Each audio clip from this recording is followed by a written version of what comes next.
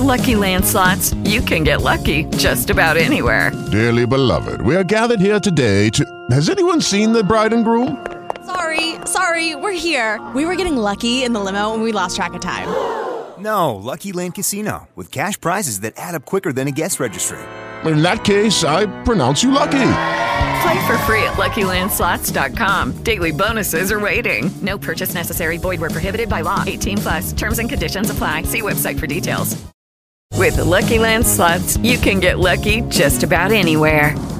This is your captain speaking. We've got clear runway and the weather's fine, but we're just going to circle up here a while and get lucky. No, nothing like that. It's just these cash prizes add up quick. So I suggest you sit back, keep your tray table upright, and start getting lucky. Play for free at LuckyLandSlots.com. Are you feeling lucky? No purchase necessary. Void where prohibited by law. 18+ terms and conditions apply. See website for details. Hello, everyone, and welcome to another episode of the Most Notorious Podcast. I'm Eric Rivenis. Of all the questions that I get asked, the most frequently asked has to do with the theme music. What is it called? Who wrote it? And where can I listen to the song in its entirety? I know I've answered this question once or twice before in the podcast, but it's been a while, I know, too. So here goes again. The Most Notorious theme song is called The Executioner's Rag, and it was written by a really great guy named Todd Purley, who lives in New Orleans. And when I was starting this podcast back at the end of 2015, my gosh, it's already been almost 4 years, huh? And looking for a theme song, I knew I wanted something that sounded dark, and I wanted something ragtime. So I remember searching on YouTube for a ragtime piece in a minor key, and this came up, The Executioner's Rag. I watched Todd perform it, and you can as well. Just type in Executioner's Rag on YouTube, Todd Purley, P-E-R-L-E-Y, and you can see him, his nimble fingers, performing the song on the piano. And I was just blown away by the atmosphere that this song created. And I thought, gosh, that's it. That's how I want to start every episode, with a bit of this. And I contacted Todd, who is a very, very generous guy, and said, you can use the beginning of the song to start your show. And I've been eternally grateful ever since. And I'm always very happy to point people to his performance on YouTube. However, he has not ever released his professional recording to the world. I have suggested to him that he release it on iTunes, Spotify, but he is a person who freely admits that he is not a friend of technology. Let's just put it that way.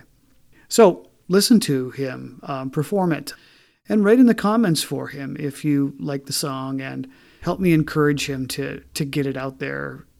And hopefully we can get him to release it in some way or another.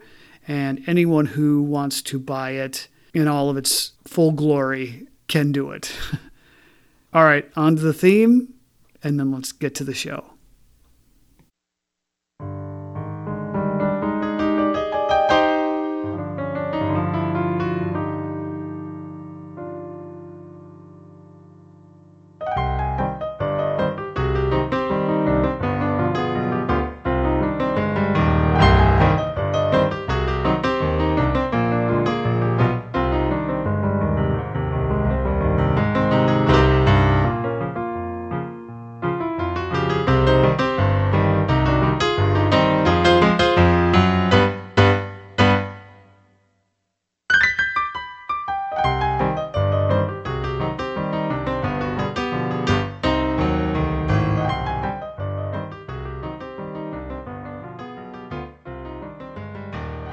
My guest today is Kimberly Tilley.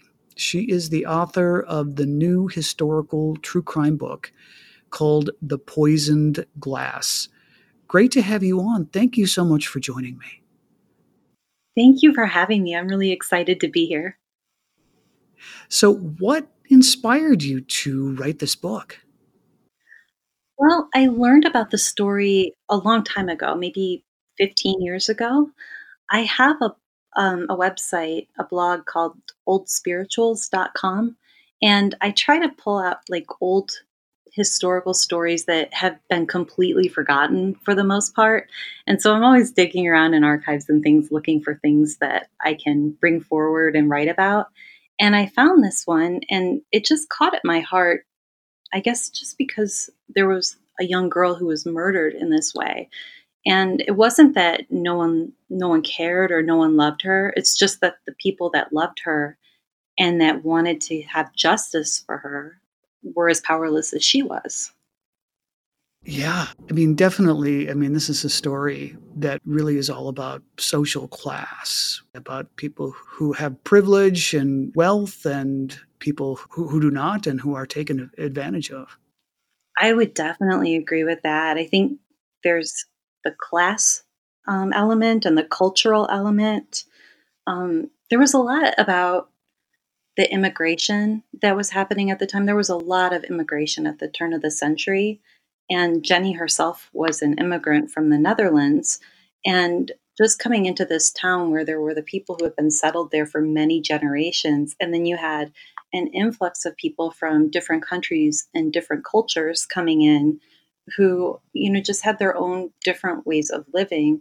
I think that there was almost an inevitable clash. And then there was also the suffragettes and all of the things that were happening between men and women in those changing dynamics as well. And I think all of those things played a role. Right. So tell us about the crime scene that was discovered on the morning of October 19th, 1900 in Paterson, New Jersey. There was a man who was coming to work that day. It was around 6 a.m. and he was walking to work, and as he crossed the bridge, he saw, I think, just a shape. And it looked too large to be an animal, but it wasn't a rock. And he walked this way every day of his life, so he knew exactly what to expect, and he just saw that there was something different there. And he got closer and walked over, and he saw that it was a woman laying there, but she didn't look necessarily like in distress. And he thought at first she might be sleeping. And he crouched down beside her, and the only thing that was out of place was her hair. Her hair was in her face, but she was dressed very neatly and modestly, and she looked very out of place to be laying on an embankment there. But he reached down and felt her wrist, and he realized that she was dead. And he went to the mill where he worked, and one of the businesses had a telephone. Not all businesses had telephones, but theirs did. And they called the coroner's office, and the coroner came out to check the scene out. What was this area of Paterson, New Jersey like in 1900? So it was a pretty busy area. There was a huge section of the town called Riverside, and that's where a lot of the working class people lived. And often they were doubled up, so there was more than one family living per house. And it was very crowded, so a lot of people walked back and forth across this bridge where this man happened to be walking across that morning. And there were also a lot of mills on the other side of the river. So this is the Passaic River, kind of makes a ribbon maybe around the city of Paterson. And so when you're walking outside the city, you're walking towards the mill and towards the more country area. So he was walking away from the city, but it was still a very populous area. And anyone who would have left a body there would know that it was going to be discovered within a matter of hours. And this man's name was Marinus Gary, right? And he was a delivery driver. Yeah, he was. He was a teamster, so he drove a wagon and delivered people's ice to them. And the funny thing about him was, from what I can gather about him, he was just sort of a rough, no-nonsense kind of guy. But there was something about the scene that really touched him. And he went back and he noticed that people were starting to gather around and look at her. And there was just something, he just couldn't stand it. So he went back to the stable and got a blanket and put it over her to protect her, basically from people looking at her and and gaping at her, basically. Yeah. So how long did it take for authorities to arrive at the scene? It wasn't that long because one of the things that they discovered, the coroner's name was Vroom, Vroom, and he discovered right away, he noticed a few oddities about the crime scene. One was that the girl had an injury on her finger. And he also noticed that she wasn't wearing any undergarments. And then she had on several layers of skirts, and the innermost layer was damp all over.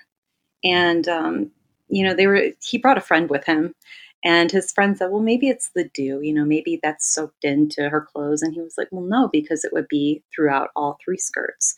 And it wasn't. It was just this innermost skirt. So right away, there was a little bit of mystery about that. And also her hair being down the way that it was. He knew a lot about the people and the culture in the area. His family had been there several generations. And there were just a few small cues like that where he said something isn't right here. And the other thing that he discovered, at first no one knew what killed her. And when he touched the back of her head, he noticed there was a huge wound back there. But he also realized that it wasn't what killed her because it hadn't been bleeding. So if she had been alive when she had gotten this head injury, it would have bled everywhere, but it wasn't. And he lifted her head a little bit and saw that she was laying on this rock, and it had a really sharp end, and it was almost like somebody had dropped her directly on the rock after she had died. So how long did it take for authorities to identify her? That was the crazy thing. Although it should not have taken very long, maybe to a modern observer, we wouldn't think it would take this long. It did take 4 days. And I guess for some murder mysteries, they last for a really long time. But the fact that it took 4 days to find out what happened to her, given how visible it was really kind of scandalous. So she was killed. She died sometime between, maybe 11:30 on October 18th and 1 a.m. on October 19th. And she had been seen all over town and in different areas with the same small group of men. And even though people were kind of gossiping and whispering about it, people who knew for sure who these men were and knew that she had been with them didn't say anything. And it's a little bit remarkable. Finally, one of them came forward on Monday morning and told the police some of the information that they knew. And that's what started the break in the case that eventually solved it. What was that information? Well, it was a doctor. His name was Dr. Townsend.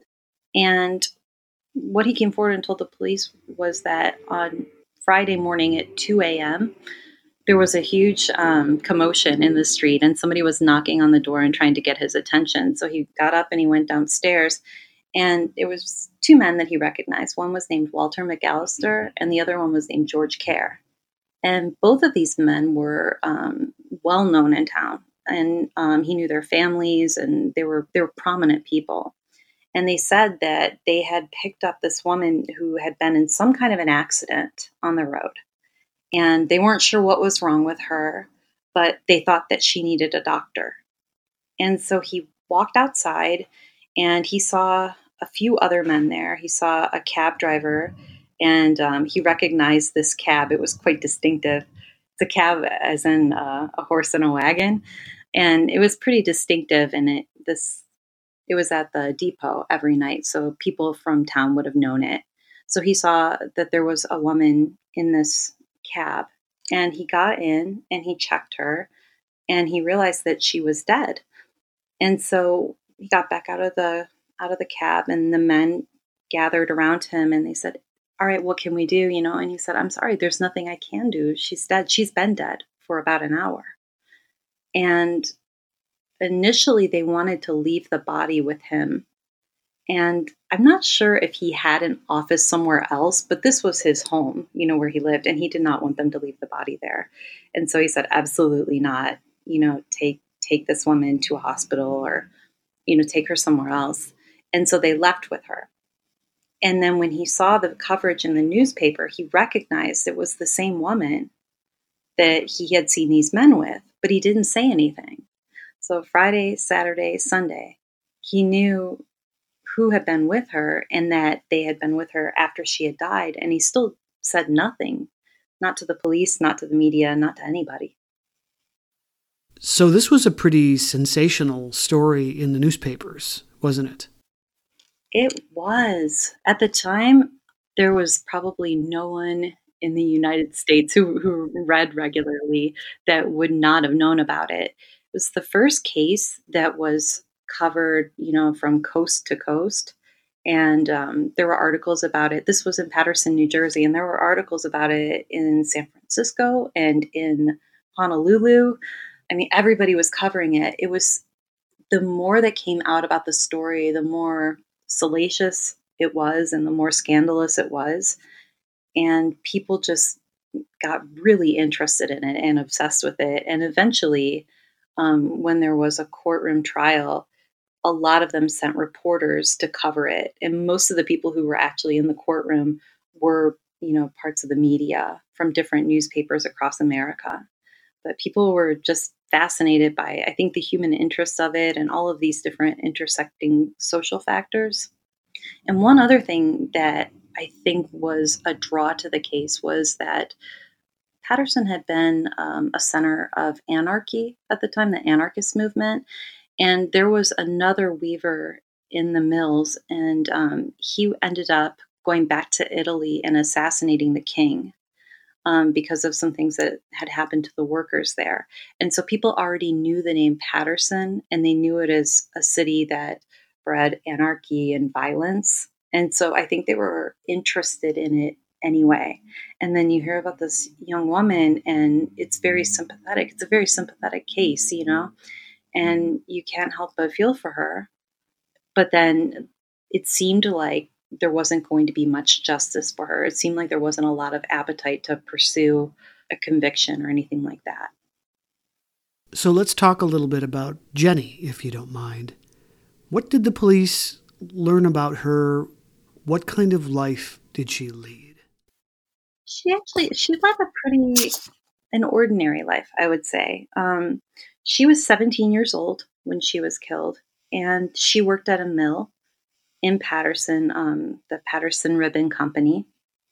So she was born in the Netherlands in 1883, and she was part of a very large family. I think she had 10 brothers and sisters. And when she was maybe 5 or 6, her family lost their money in the Netherlands and eventually decided to immigrate to the United States. And at the time, children ended up working much earlier in their lives than they do now, and working long, full days work. Not for very much money, but they did work like that. So she and her sister both had full-time jobs. I think Jenny had a full-time job when she was 13, and they made about 8 or 9 cents an hour. And it was really hard to do the math there to see what the equivalent would be. So the best thing I could find was how much things cost at the time. So 8 cents would buy about 2 pounds of flour. And I know that the family needed everything that the girls made. So it wasn't like they got to keep a certain amount or anything like that. They gave everything to their parents. And that was how the family got along. I mean, without that money, I don't know what they would have done. So that was one thing that the police learned about her. Another thing was that she was very popular. So the girls liked her in the mills, and she had a lot of boyfriends as well. So she didn't have a steady boyfriend at the time, but she was dating a lot of people. And Paterson was very patriotic at the time, I would say. There were a lot of parades that would happen. And they had, political parades, and then they would just have rallies. They would have a fireman's parade. And so she would go to these parade events with different people. And there are some conflicting stories, mostly from her family. But I think with her friends, she would occasionally go out to a pub or something and have a drink. She wasn't a hard drinker by any means or any standard at all. But she would have an occasional drink, although later her family insisted that she would never touch alcohol. I don't think that was true. They might have wanted it to be true, but I don't think that it was. Other things that they might have learned about her was that she had a friend in town and she would sometimes stay overnight with the friend. And her parents were, I would say, like kind of permissive. And this became an issue during the trial because it influenced the way that people saw her. And I think that this was just a cultural thing. But her mom and dad would just say, like, well, you know what? If you come in after 10, tap on the window and your dad will get up and he'll let you in because he's a light sleeper. But there wasn't like, the girls didn't have a curfew and it wasn't weird if they came in really late. And it also wasn't weird if they decided to stay over at their friend's house. And they didn't do that very often. And they seemed to be like very good girls. It wasn't like they were doing anything that they should not be doing. But at the same time, it wasn't perceived like that was a respectable way to live. So those were all things that the police learned about Jenny.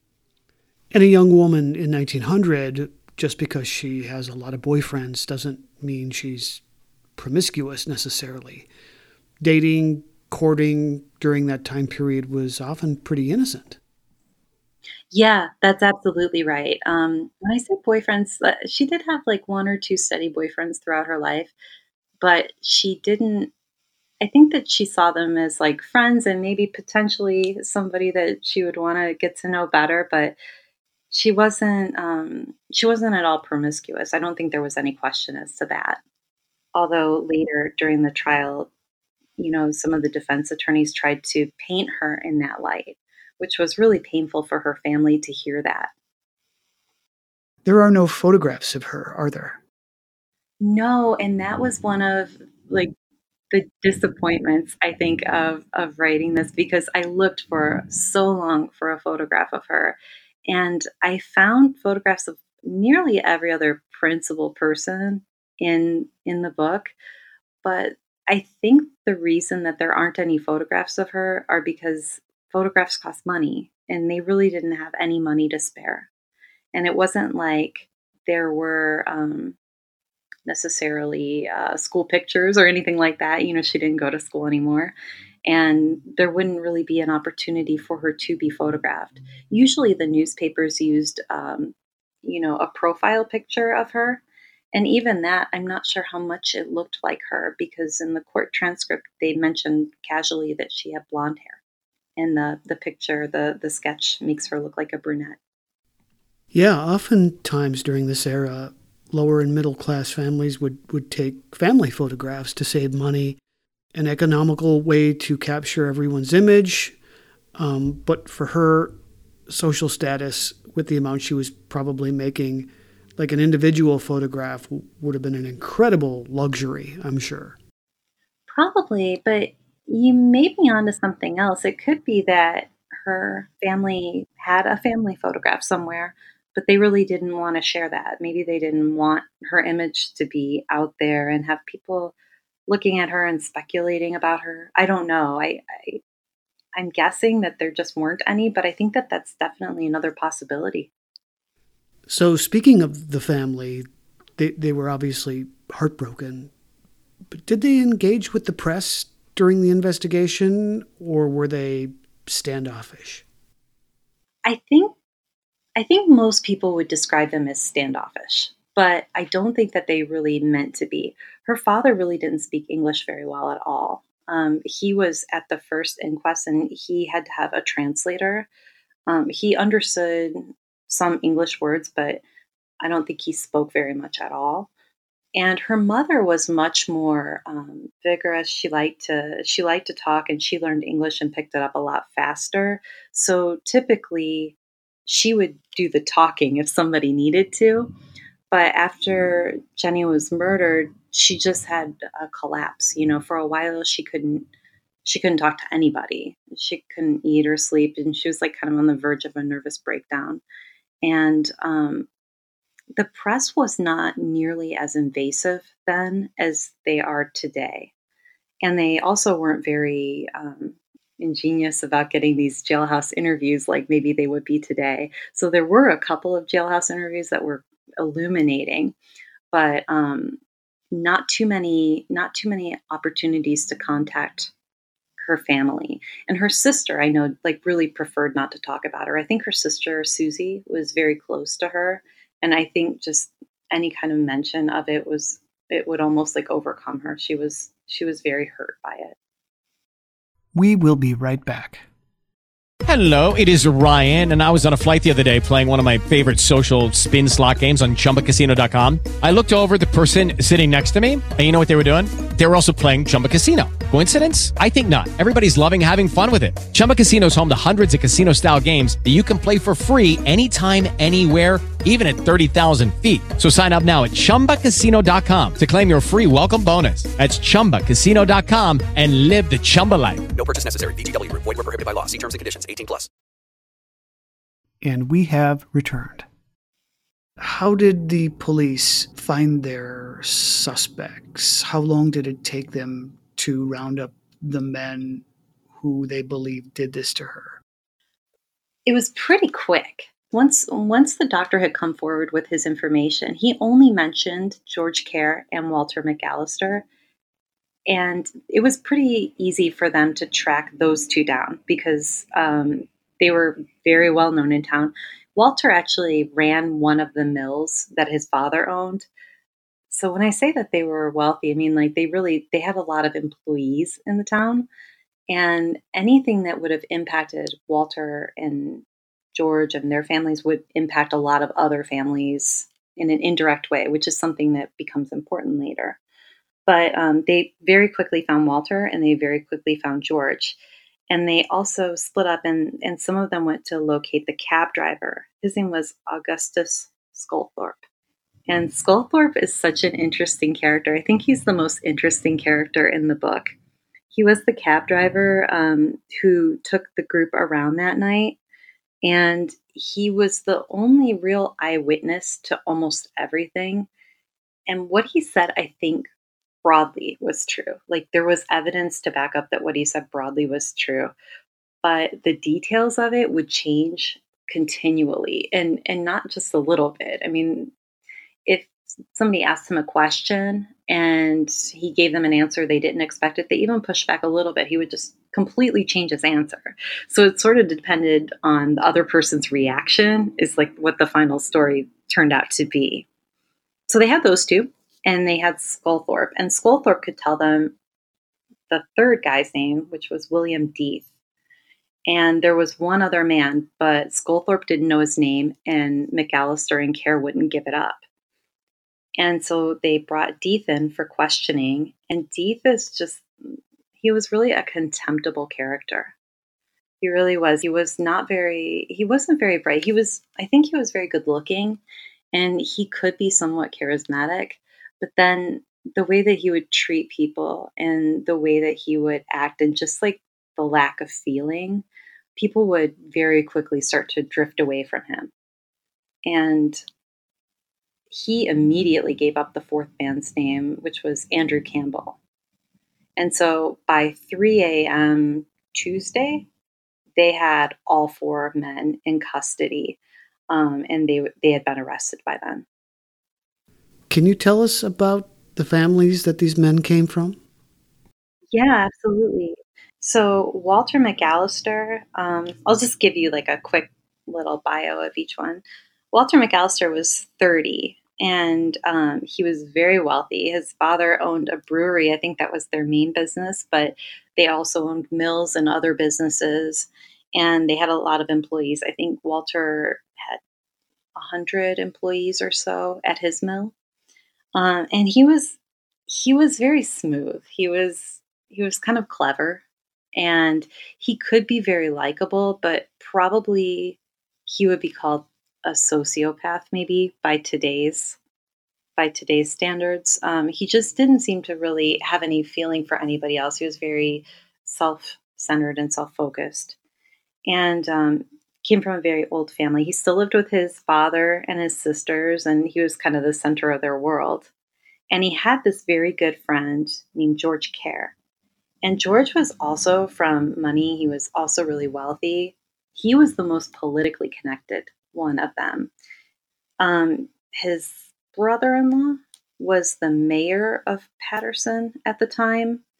his cousin was running for the U.S. House of Representatives, and the family was just very politically connected to like the Democratic Party machine that was in Patterson at the time, which was really powerful. And George was different from Walter, though. I mean, they were alike in their backgrounds, but in terms of their personalities, they were about as different as they could be. George was 42, so he was a little bit older than Walter, and he had 4 children at the time, and his wife was going to have another baby in about a month. And he knew he was going to inherit money, and he wasn't very ambitious, but he was really kind. So he had this dead end job at as he was a paint clerk, but he didn't really want to do anything else, and he didn't worry about like having a big family or anything because he knew he was going to inherit money, and so he was very easily led by Walter. Walter called all the shots, and George kind of followed and did what he was told. So those two were really good friends. And the other two weren't really connected to either of them or to each other. So the one guy's name was Andrew Campbell, and he was the youngest one. He was 24, I think, at the time. And Andrew was definitely, I think, one of the more sympathetic figures. And it's really unclear how much he was involved with the whole crime. He worked really hard, and he had a job as a clerk, but he worked his way up. And when his father died a few years earlier, he took over, taking care of his mother and his little brother and little sister, and solved their financial worries for them. And he lived very frugally so that he could give almost everything to them. And he was just universally, everybody really liked Andrew, and they really liked George. So those two had a different reputation than Walter. People didn't really like Walter. He was considered to be a bit of a jerk and just pompous, like he wasn't shy about telling people how great he was. Say it like that. And then the fourth guy's name was William Death. And I have to tell you, this was one of the original things that caught my eye about this story because his last name is spelled Death, Death, which is, I know, it's very strange. But he was 25 years old, and he was also an immigrant like Jenny, but he had immigrated to the United States from England. And so he had this posh English accent, and he dressed really nicely. And there is a photograph of him in the book, and he does look like he would be pretty good looking, but people who knew him really didn't like him. Unlike the others, if he didn't like something, he would just quit his job, and then he would just kind of sponge off of his friends for a long time until they got very sick of it. And then he would get a job for a little bit, and then he would quit again. And the other ones at least had more of a work ethic. Like they weren't just going to quit because they had a bad day at work, and they didn't, borrow with no intention of ever repaying and stuff like that. And Will was kind of known for that stuff. And he had also just gotten married. And I think one of the important things to know is that Will had been dating Jenny until maybe like 6 weeks or so before the murder, maybe a little bit longer than that. But then he just disappeared. And then she found out like just a little bit later that he had married somebody else. And he'd moved in with his new in-laws. And I'm sure it probably, just from learning about him, I'm sure it had something to do with money, partly that he wanted to, maybe they had more money where he could rely on it, or maybe he wouldn't have to work. But, he was very money focused. And I'll also say that he wasn't very intelligent either. He seemed really dumb, and he would do things that he just didn't pick up on social cues very well. It makes you wonder why Jenny agreed to go out with them socially after she'd been surprised by her former boyfriend's impending marriage. Yeah, and she found out about it after the fact too. But what happened that night was that Jenny had worked all day. It was a Thursday, and she went out that evening, and her mom was going to run to the drugstore to run an errand. I think she was going to buy baby powder for one of the children. And she said, no, I'll do it for you. And I might stay overnight with my friend that lives downtown. And if I do, then I'll just catch the other bus and I'll get to work that way in the morning. And she went downtown, and we know that she made it downtown because her next door neighbor saw her talking to a man he didn't recognize around 9:30 in front of the drugstore. And it turned out that that man was probably Deeth. And Deeth had just seen her on the street, and he called out to her. And initially, I think she was very cold to him. Andrew had bumped into Deeth somewhere in town, and Deeth had just kind of ended up, following Andrew and doing whatever Andrew was doing that night. And they just happened to meet up with Jenny. So it wasn't like a plan or anything like that. And Andrew knew Jenny well, and Deeth knew Jenny well. So they were all talking together for a little bit. And then Jenny said, I'm going to go into the drugstore. I have to buy something. And when she came back out, Will was talking to her and trying to convince her to go down to the saloon to talk with him. And it turned out that while she was in the drugstore, he had seen Walter McAllister, and Walter had seen Deeth talking to Jenny. And he said, we should have a little bit of fun with her later. Why don't you get her to go to Sal's saloon? And so Jenny agreed to go. And I think she still liked Deeth, just the way that she was acting around him. I think she still did like him and still cared about him. And she did end up going to the saloon with him and with Andrew. And then Walter just, happened to be there, but not really happened. And when they went to get their second round of drinks, he spiked Jenny's drink. Jenny was drinking an absinthe, and he put chloral hydrate in it.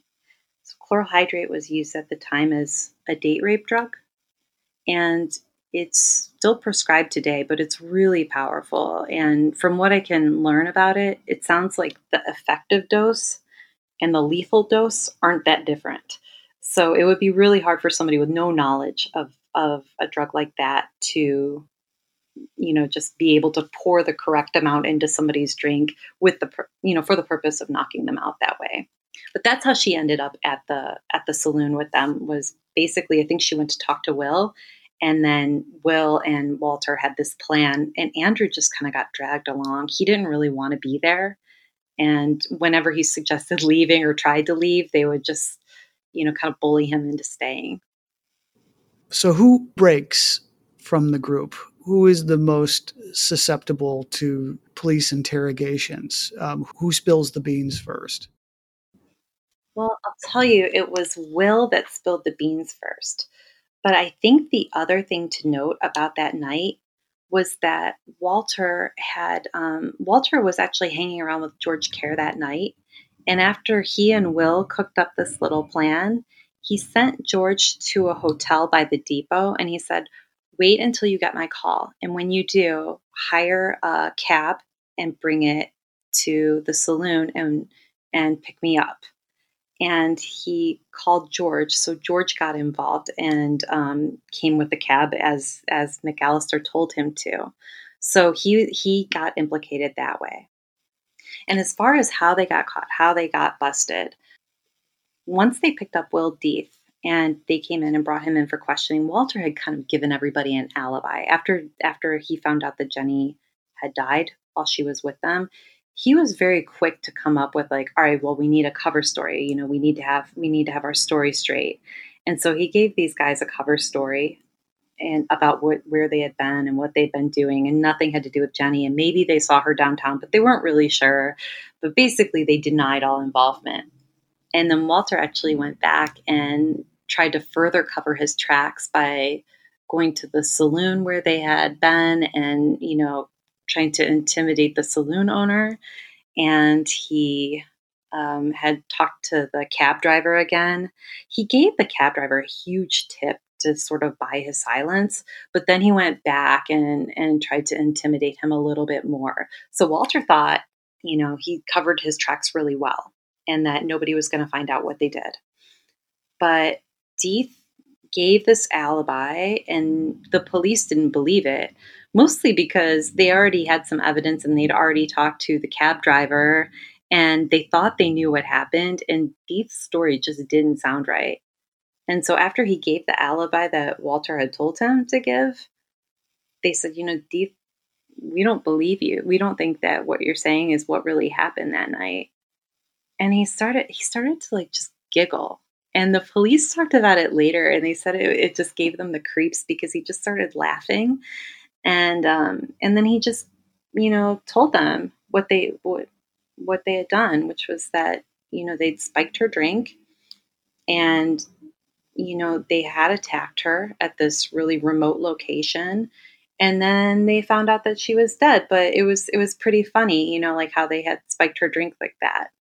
And the police were just horrified. And I don't think that Deeth got that. I think Deeth was thinking he was really impressing them with his story. And he wasn't understanding that the police were just appalled by it.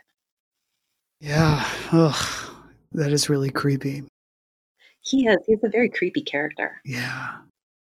So obviously, again, as we've already talked about, there's this class difference here at work. And often when young men of privileged backgrounds are accused of a crime, they have money for good attorneys, they have potentially connections within the government that can help influence an outcome.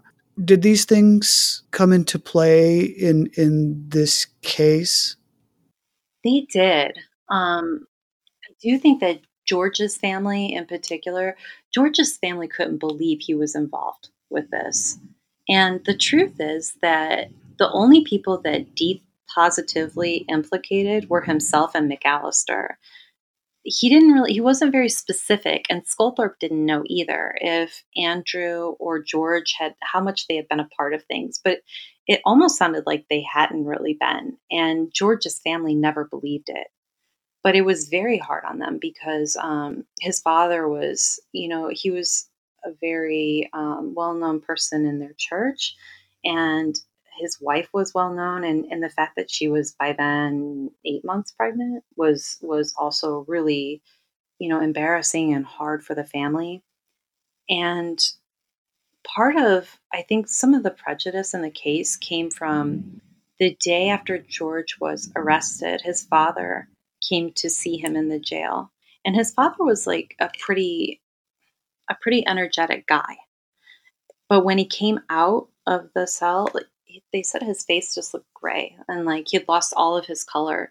And somebody had to come and get him. And then within a couple of days, there were reports that his father was dying. And it was the shock, that had basically was killing him. And the media did go to him, and they kind of pressured him a little bit with a story that maybe George had stolen some money at work. And his father kind of like roused him, and he said, no, whatever else you're saying about him, he's not dishonest. And it was just, I think that people really didn't want to believe that about George or about Andrew because so many people really knew them and liked them so much. And it did seem improbable that they would be involved with it. However, everybody believed it about McAllister and about Deeth. Nobody was defending those two. So it's kind of funny because Deeth didn't have money and McAllister did, but people were condemning both of them. And then Kerr had money, but Campbell didn't. And people were supporting both of them. But I think that there was also it caused a lot of friction in the community. A lot of people, the socialist press in particular, saw Jenny as like, they were basically just saying, well, she's disposable. It was as though she didn't matter at all. Like her life didn't matter. And they were looking at it like, okay, she's like an innocent girl of our own class. Like, what is her crime? Why is this excusable? And it seemed to be the only answer was because she was poor and they were wealthy. And so there was a lot of pushback and there was a lot of argument in the community. People who had been there for many generations or, had known the families well, in general defended the men. And the people who were working in the mills and were experiencing like completely different kind of reality in Paterson, they more thought that they were guilty. And I think that the police right away felt like they certainly thought that the men were guilty. I don't think that they thought that they were equally guilty, but they definitely thought that they were guilty. And so there were a lot of just conflicting opinions and forces that were going to weigh in heavily about what ended up being the final thing, what was going to be the consequence of all of this. So the trial, it happened at least a few weeks? Yeah, it was a couple of months. A couple of months after the murder, and all four men pled not guilty, right? They did, but what ended up happening, so they were tried in January, and the week before they were to go on trial together, all four of them, Kerr's attorney ended up getting one of the charges, the murder charge against him, dropped. And it was because he wasn't there when McAllister spiked her drink. So they said, technically he can't be held responsible for it. So he was put on trial for rape, and the others were put on trial for rape and murder. So that was the big difference. And so they decided not to try Kerr with the others. And during the intervening time, so between the end of October and the mid-January, the only thing that really happened, they had to stay in jail the whole time, not because they were flight risks, but because they were afraid that people in the town would, murder them in retribution. And that was really a possibility. I don't know if the men really realized it was a possibility at the time. It seems like they were kind of insulated from a lot of what people were saying, but it definitely was something that was out there. And these types of incidents where women were getting killed in this way weren't completely unheard of either. So it wasn't such a shock as it was like, no, this isn't going to happen again. So there was a lot of agitation around that. But they were tried in mid-January. The other three were tried together, and then Kerr was to be tried later. He was to be tried, they were thinking probably like the beginning of February at the time. And the trial only lasted a week, but it was action-packed. A little bit about it. I'd say the first day was they had their jury selection in 20 minutes. And I was really stunned by that. So I was thinking about the O.J. Simpson trial and how long that took, because people were calling this trial the trial of the century. And I was trying to find what would be the parallels with O.J. Simpson's trial, because that was also called the trial of the century. And I think the jury selection took months. And I actually kept the figure somewhere in the book, but it took months and months. And so the fact that they got through in 20 minutes, part of it was just that things were less complex at the time. But even in the newspapers, they were calling it Jersey Lightning because it was so fast.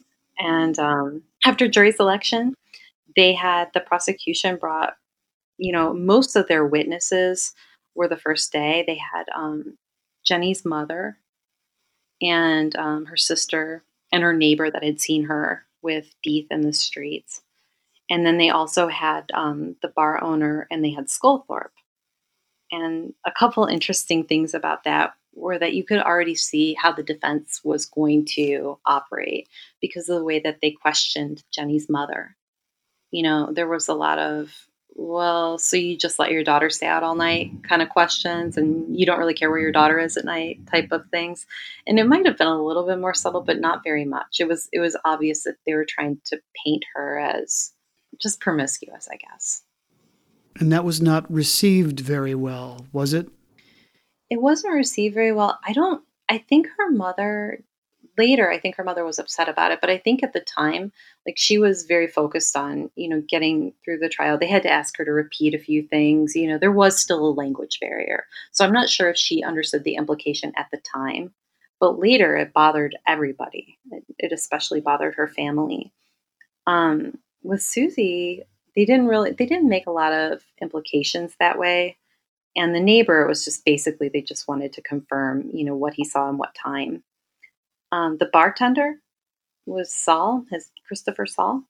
And he basically just said that he had seen McAllister and he had seen these other men, and he couldn't tell Deeth and Andrew apart. Deeth and Andrew kind of looked alike, even though they weren't anything alike, in terms of behavior.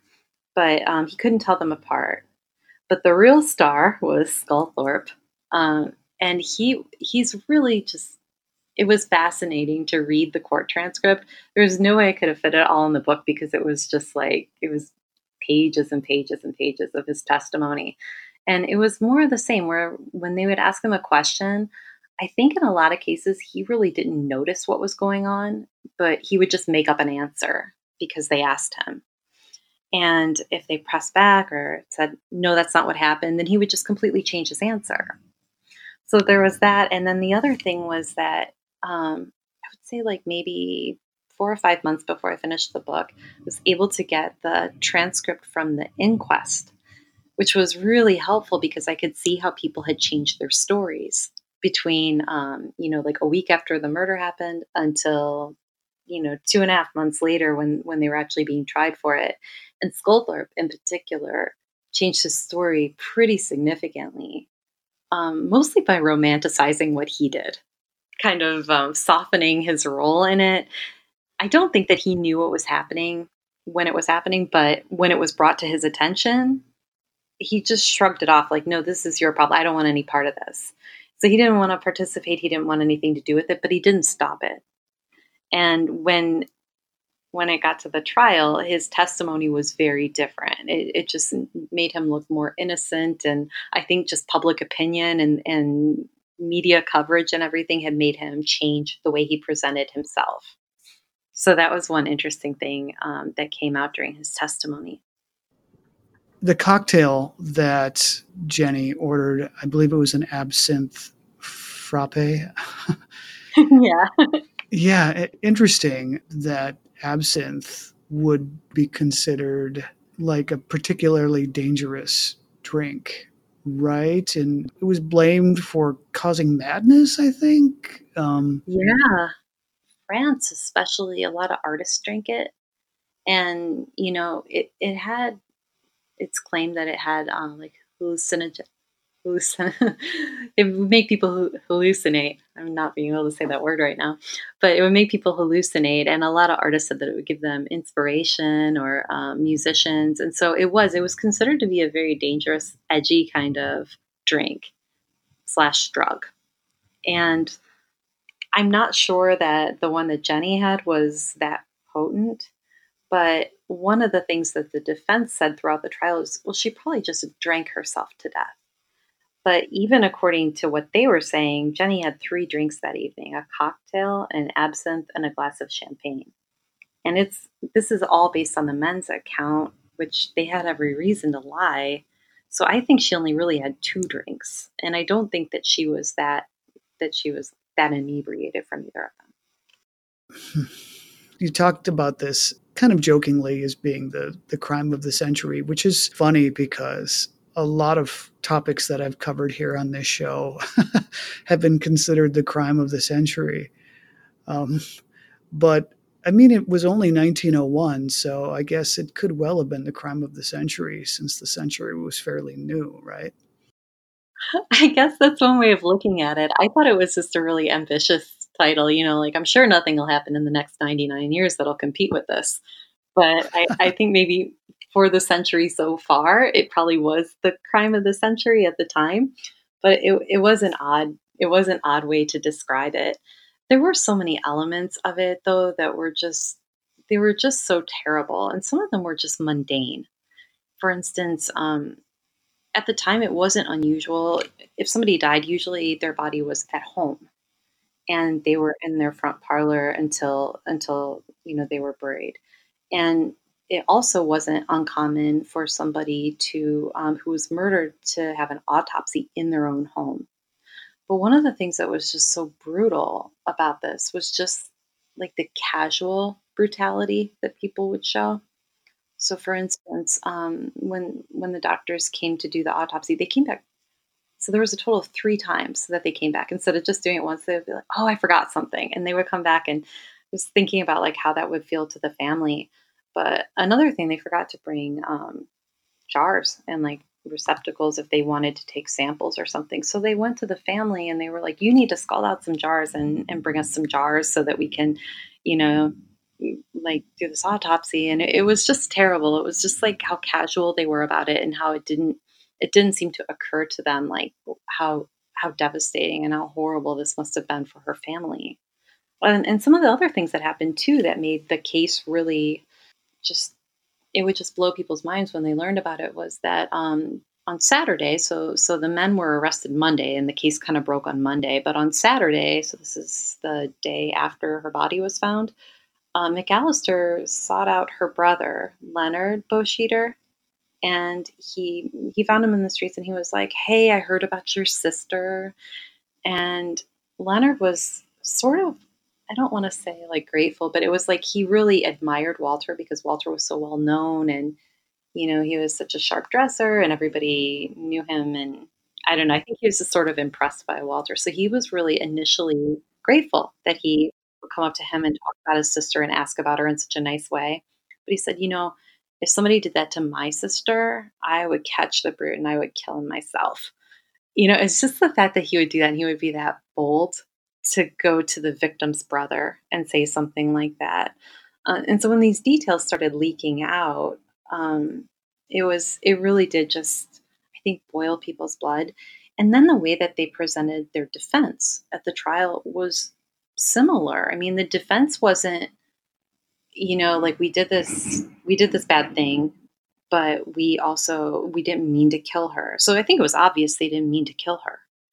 But instead of presenting it like that, they presented it like, well, like she was a promiscuous drunk, and they had, happened to notice, and so they had gone out of their way as good Samaritans to try to help her and put her on the right path and, take her out. And they were just being very generous to her by, spending their time and money trying to help her. But she was just too far gone. And that really, it angered people a lot that they would talk about Jenny in this way, like after having killed her, albeit unintentionally, that they would talk about her in this way, like that she was just this helpless drunk and that they were these good Samaritans. And even the newspapers commented on it and said that it was just gross.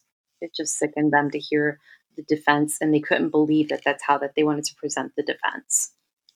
The defense really became about like what a bad person Jenny probably was, and how, something was going to happen to her anyway. And that was actually something that the defense attorneys openly said. And they even said things like, we're not here to judge Jenny, but you just have to consider what kind of a person she was. And like her trial wasn't on character, but it was almost like she was on trial for her own murder, the way that they were presenting this. And I think that was just, it was very hard, even for people who were kind of lukewarm supportive of the men. Just listening to the defense was such a turnoff for all of them. And the other thing that they did was they blamed Sculthorpe for everything, like the cab driver. And so they said, basically, if anything had been wrong, then Sculthorpe could have stopped it, and he didn't. So it was either Jenny's fault or it was Sculthorpe's fault, but it wasn't the defendant's fault in any way. Ugh. So they're rather smug, right? As they're sitting there in their own trials, watching things unfold, but eventually those smug faces are wiped clean, right? And the reality of the situation finally hits them when they get the verdict read to them. It definitely did. And even though I felt like the prosecution missed some really key points, for instance, they just took it on faith that the timeline that the men gave was accurate, even though it clearly didn't work out, that the way that they said. That they said they had only stopped the carriage for 5 minutes, but there's more than an hour and a half or so that was missing out of this time. But they did manage to secure a conviction. They were on trial for first-degree murder and rape, and they were convicted of second-degree murder. And I think the reason for that was because first degree would have meant that they would hang. And there were a few reasons that people didn't want them to hang. One is because a lot of people worked, for those families. And if they did get the death penalty, then what were the implications for all of those workers that relied on them? And secondly, even Walter himself wasn't popular, but his family was. And Care was very popular. So people didn't want them to hang. But they did think that they should be punished. And they were convicted. And after the fact, I would say, I think Kerr got very spooked. He was supposed to be tried separately, but then he very abruptly changed his plea to no contest. And so they were all sentenced on the same day.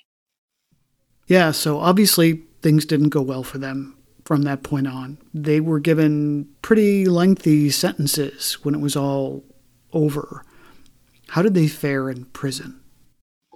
They wrote, I'm not even going to try to convey it, but they wrote the most incredible letter I think I've ever read in my life the day after they were convicted. And they sent it out to, I guess, I don't know if the AP existed then, but they sent it out and it was published in newspapers all over the country. And it was just their view of what had happened to them and how they saw themselves as victims. I think they might have even used that word, like, we're the victims here. And Jenny's family was, I think initially they were very upset that they didn't get a first degree conviction. But then they, after just a few days, they were like, it's better for them to go to prison for a long term. And they were shipped up to Trenton, New Jersey, to the state prison. And they were there for a good length of time. And all of those political connections that they had, they really didn't abandon these men, but it didn't do them a bit of good. So there was so much public feeling and so much anger against these men because even though they had some support in the town,